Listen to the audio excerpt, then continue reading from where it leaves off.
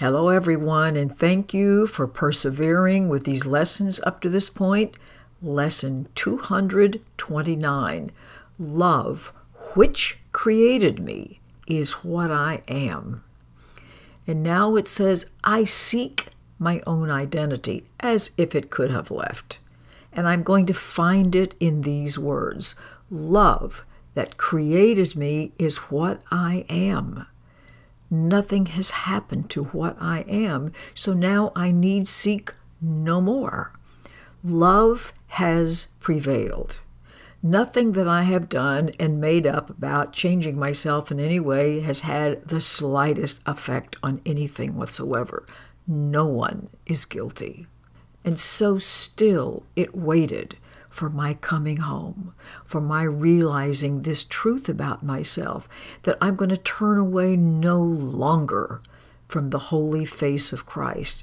Remember, the holy face of Christ is this true innocence, this true brilliance, this true light about all of us that has not been affected at all. So what I look upon attests the truth of this identity that I tried to throw away. I sought to lose. I sought to do things my way. But my Father has kept my reality safe for me, because nothing can ruin reality. Nothing that I dream up or pretend like is so touches it in any way.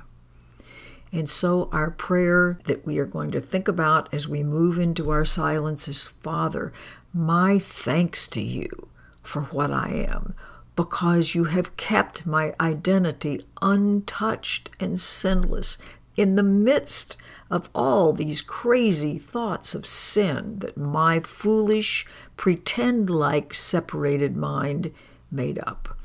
And thanks to you for saving me from what I sought to make.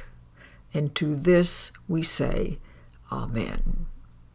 Have a beautiful, silent, dedicated practice. I'll see you back here later.